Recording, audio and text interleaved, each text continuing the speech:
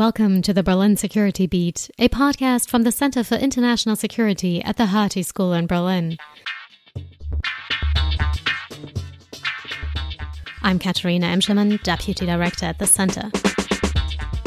Each episode, we invite an international security scholar to help unpack a hot topic that's made the news.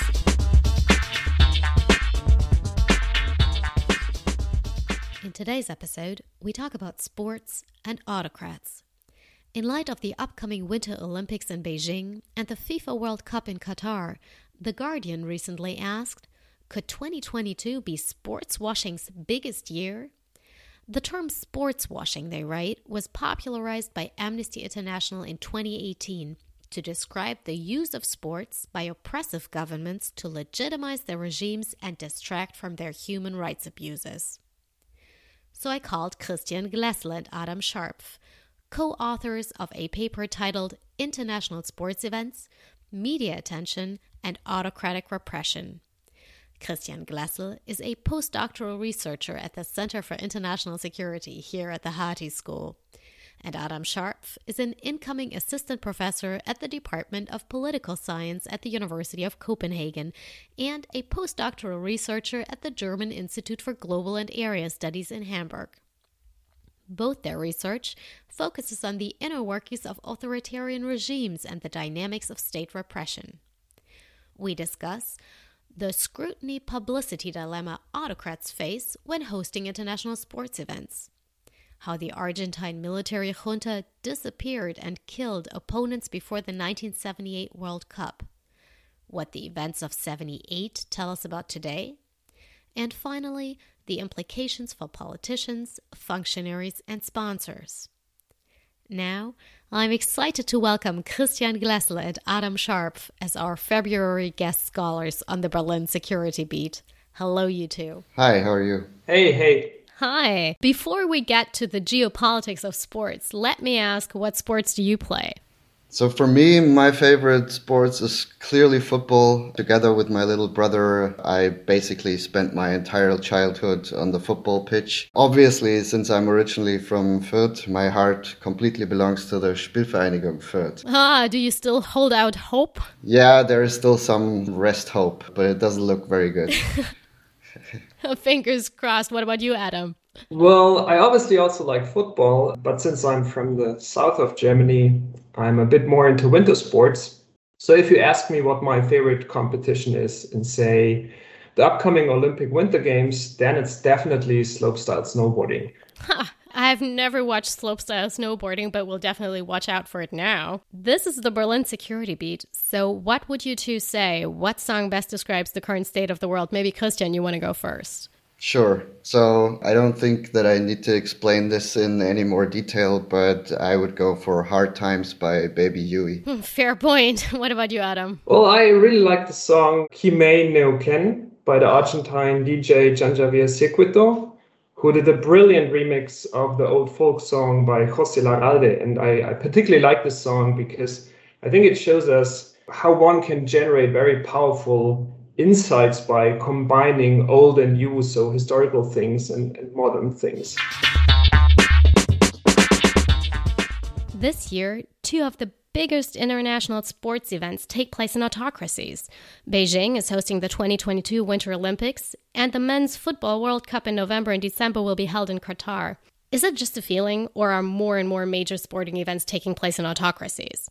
So yeah, unfortunately, I have to say it's probably not just a feeling. The data that we collected clearly shows that since the end of the Cold War, the share of autocratic host nations has more than quadrupled, in fact. Oh boy. However, the phenomenon is anything but new. So there are many historic examples of such events taking place in dictatorships even before the Second World War. Prominent examples include the 1934 Football World Cup, which took place in fascist Italy under Mussolini, but also the 1936 Olympics in Nazi Germany, which included both the Summer and the Winter Olympic. Well, that's an interesting statistic. Why do you think that is? What do authoritarian regimes hope to get out of hosting such tournaments? First of all, I can pretty definitely say what it's not the main reason. So we know that the economic benefits for host nations are meager at best. So it must be something else. And we would say it is the unique media attention that is associated around the globe, basically, with the hosting of such events. And as you know, most autocrats have quite serious image problems, both at home and abroad. To say the least. Yeah, sure. And the successful hosting of an international sports event, when essentially the whole world is watching, offers autocrats the great opportunity to generate positive publicity and to portray their regime as capable, secure, liberal, and even peace-loving. And if you just think about the shiny opening ceremonies, these are clearly orchestrated to also demonstrate unity between the nation and the regime. Doesn't sound without risk, though, does it? Exactly. So we should definitely not forget that the attention of the world media, and specifically the presence of foreign journalists who flock into the country to cover the matches and the tournaments, is not without risks. So obviously international media has the power to turn the whole event into a huge destabilizing PR disaster. So foreign journalists, particularly those from liberal countries, may uncover the host's wrongdoings and denounce its lacks of civil liberties and human rights. For autocrats, this triggers all kinds of problems, as you can imagine, including international naming and shaming campaigns or sanctions. And in the worst case, the assembled world press provides domestic opposition. We're talking here about regime critics, activists, dissidents, with a safe forum for voicing their discontent and gaining support. And this is really the nightmare for dictators, as they cannot crack down on protesters and dissidents as they would otherwise. And all this boils down to what we call the autocrats' scrutiny publicity dilemma. So what do autocratic hosts do about this dilemma? What measures do they take to try and make this a PR success, like you said, rather than a disaster? As Adam just explained before, autocrats know that during the tournament, so when the international journalists are actually in the country, their hands are pretty much tied. In other words, they cannot use repression like usually. And any violence against protesters or dissidents under the spotlight of the world press would completely destroy the picture of a friendly host that they so desperately want to draw. And for this reason, they also know that they have to eliminate all threats before the start of the games. And in practice, this means that autocrats go down their lists of suspected troublemakers and clear the streets before the international media arrives. In your research, you primarily focus on one specific historical tournament, the 1978 FIFA World Cup in Argentina. I'd like to know why this case, but first, take us back in time. Paint us a picture of Argentina in 1978. So there was a coup in 1976, which means that when the World Cup took place, Argentina was under military rule. And the generals under Jorge Videla had the clear goal of eliminating what they thought was a massive campaign of left-wing subversion. And so to this end, the junta killed and disappeared thousands of alleged regime opponents. And this is why the regime also suffered from quite serious image problems. So for the generals, it was really important to use the World Cup and improve their bad image. What made this case particularly interesting to study for you? So from a scientific point of view, the case is really exceptional in terms of the data that we have available and that we can draw on and basically analyze. It allows us to study regime violence around the World Cup with super precise information. That means we know exactly where and when the regime disappeared or even executed people. And our analysis of this data shows a very clear pattern exactly in line with our expectations. So there was a massive increase in regime violence right before the start of the tournament, and then there is a sudden drop and very little repression during the tournament. Importantly, the spike in violence before the World Cup only happens in host cities. So these are the cities where the stadiums were located at and where the matches were played. And once we statistically zoom in even more, we see that the repression wave is really concentrated in areas close to hotels that would be reserved for the international media representatives during the tournament. I'd like to know, where did you find this type of data? I mean, you say you have all the fine-grained data, but did you have to mine it? Where did you find it? So this is data that we collected by drawing information that can be found in the archives. So this is mainly historical data.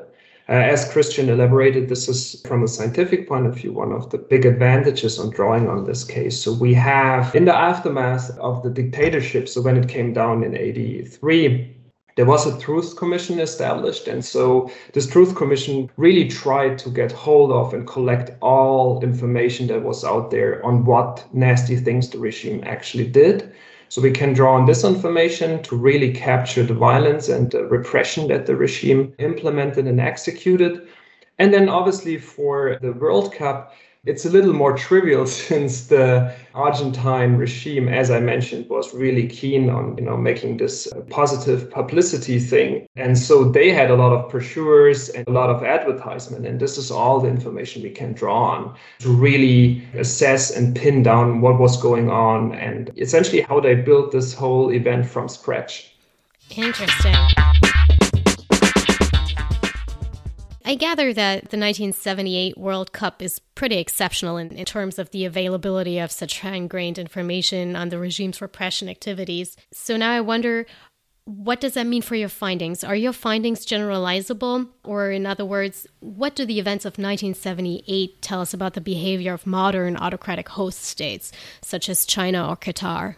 So yeah, that's obviously the elephant in the room. So in our research paper, we describe numerous examples across the world, basically, and throughout the entire 20th and 21st century. And all of them basically show striking similarities in the patterns of state violence around international sports events happening in dictatorships. So one famous example is the Rumble in the Jungle, so the great boxing match between Muhammad Ali and George Foreman, which took place in Mobutu's Zaire in 1974. But it also includes more contemporary events such as the 2008 Olympic Summer Games in Beijing, where the Chinese regime set up a honeypot here to identify and arrest potential troublemakers.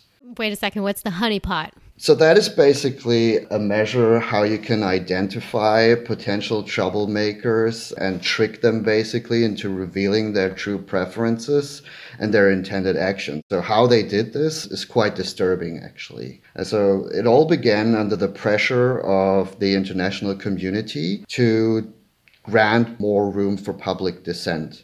And in reaction to this, the Chinese government agreed to declare so-called protest zones in the city of Beijing, where people would be allowed to protest during the games. And the only condition was that they had to register in advance. But instead of letting people in really demonstrate on site, the regime went down the registration list and systematically arrested those who had registered. Oh, man. Now we've talked about continuities that we see from the World Cup in 1978 until today. But a lot's been changing in the world, so I'd like to know, what changes have you come across in your studies? You're absolutely right. We actually do see, I think, three major developments that will be more and more important in the future. So the first development is that the financial resources of regimes, like the one in Qatar, allow autocrats to build the entire infrastructure of host venues from scratch. And I think it's very plausible that they already plan those venues in a way that minimizes the risks that international journalists will ever meet and contact ordinary citizens. I see. Yes, and then in addition, we know that the human costs of such gigantic infrastructure projects in dictatorships are quite traumatic in and itself, in the sense that, just thinking about Qatar, thousands of migrant workers have died at the construction sites. The second development is that there have been tremendous changes to the media landscape. So the windows of media attention around international sports events certainly grew, as we currently also experience with the cases and the coverage on China and Qatar. So we might expect then that repression and regime violence just spikes earlier in these countries because the window of media attention got larger. And then finally, there are, of course, big advancements in communication and information technologies. So hosts spend, and we see this all over, hosts spend huge sums on digital surveillance technologies such as CCTV and the like. And the surveillance infrastructure typically stays in place, even beyond the tournaments. And this is, if I may say, by no means unique to autocratic host countries. And Have you come across any other strategies that autocratic host governments use to avoid the naming and shaming by international media? Yeah, so we find in our research a couple of other complementary strategies, which made us realize that dictators, in fact, go to great lengths to make journalists happy and influence reporting in their favor, basically. And this can include just simple bribes, but it also may involve the organization of extensive entertainment programs. Again, for the case of Argentina, the junta invited journalists to all kinds of activities, ranging from wine tasting trips to something they described, again in an official brochure, as Oriental nights. Oh la la. We don't exactly know what happened there, but our interviews with journalists who actually reported back in the days from Argentina told us that these activities were quite popular among the mainly male international press corps at the time. Yeah, so we don't know, but we know. Yeah. Exactly. Do you have any indication that similar things might be going on, not just at sporting events, but around other types of events that attract a similar amount of international media attention? So this is actually a very good question. We know that sports events are obviously quite unique in the level of global media attention that they generate. So future research, therefore, might really want to take a closer look and pay more attention to the local patterns of violence that occurs around essentially other types of events, for example, such as the Expo or the G20 summits that also take place in authoritarian states. True. I have one more question on the World Cup in Argentina. What would you say? To what extent has the Argentine military dictatorship been successful in conveying the image of a peace-loving and liberal host as intended? Also here, so this is a very good question, and it is definitely something that we want to take a closer look at in future research. But what we can say is that statements from the German team captain at the time, Berti Vogts, which is quite a famous football player and coach here in Germany, as well as the former US Secretary of State Henry Kissinger, for example, suggest that it was not that unsuccessful, in fact. What did they say?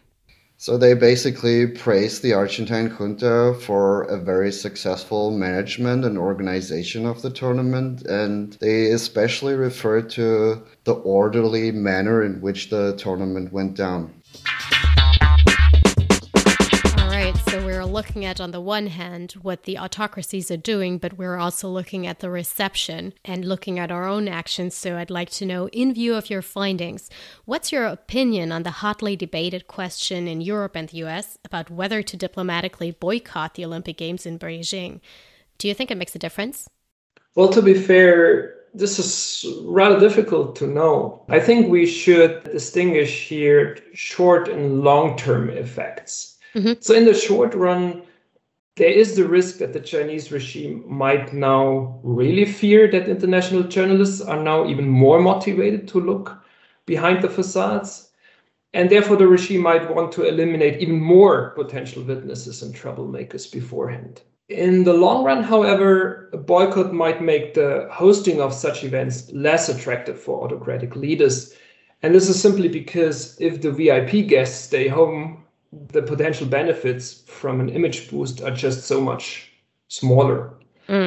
Most importantly, however, the international community should put much more pressure on the functionaries of international sports associations, such as FIFA and IOC. So many functionaries try to tell us that their sports events and the high moral values of fair play would actually really help the local population. But I think from a policy perspective, the current initiatives by some companies and national teams, such as the Danish team, to publicly voice concerns about human rights violations in Qatar and China are a good start, but it's obvious that functionaries and sponsors need to do more. And this, if I may say, also refers to the transparency surrounding the bidding processes that take place before these international sports events are actually hosted then in certain countries. Mm-hmm. Thank you. We talked about your historical case. We talked a lot about the Olympic Games, both the ones in 2008 in China and the upcoming Winter Olympic Games. But probably even more attention will be on the men's football championship in the winter in Qatar. What are your thoughts on this? We started out saying that you're both football fanatics to some extent. So obviously from that point of view, you're probably excited to see how it shakes out. But knowing what you know from your research, how are you going into this tournament? So this is really a mixed feeling, I have to say. My natural instinct would be to say I personally boycott this tournament completely. But basically, I'm still a great football fan, and it's really difficult to stay sober during that time and to discipline yourself and actually avoid it completely. So truly, I cannot say whether I will boycott it. I probably watch the games still. Yeah, I get that.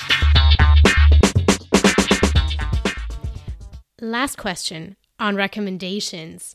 Is there any specific book or article you'd like to take the chance and recommend our listeners? Sure. So there is a really great book, great work by Alexander Dukalskis. It's called Making the World Safe for Dictatorship. Love the title. Yeah, absolutely. It looks at the strategies that autocrats use to manage their image abroad, and also served us pretty much as a great source of inspiration for our research. And another great piece of research is the article by Alexandra Siegel and co-authors. They show in their paper how the performance of sports stars such as Mohamed Salah influence public resentments and prejudice. All right. What about you, Adam? I can just second this. These are both great works, and I think they're, together with the research we are doing, I think they really form a neat package, I think, to gain more insights of what actually happens around international sports events and also what consequences and effects these have. And so I hope that your listeners are maybe checking them out and find them interesting. Absolutely. Thank you. This was an episode of the Berlin Security Beat, a podcast from the Center for International Security at the Hertie School in Berlin. If you liked what you heard, subscribe, review, and tell a friend. And of course, don't miss our next episode coming out next month.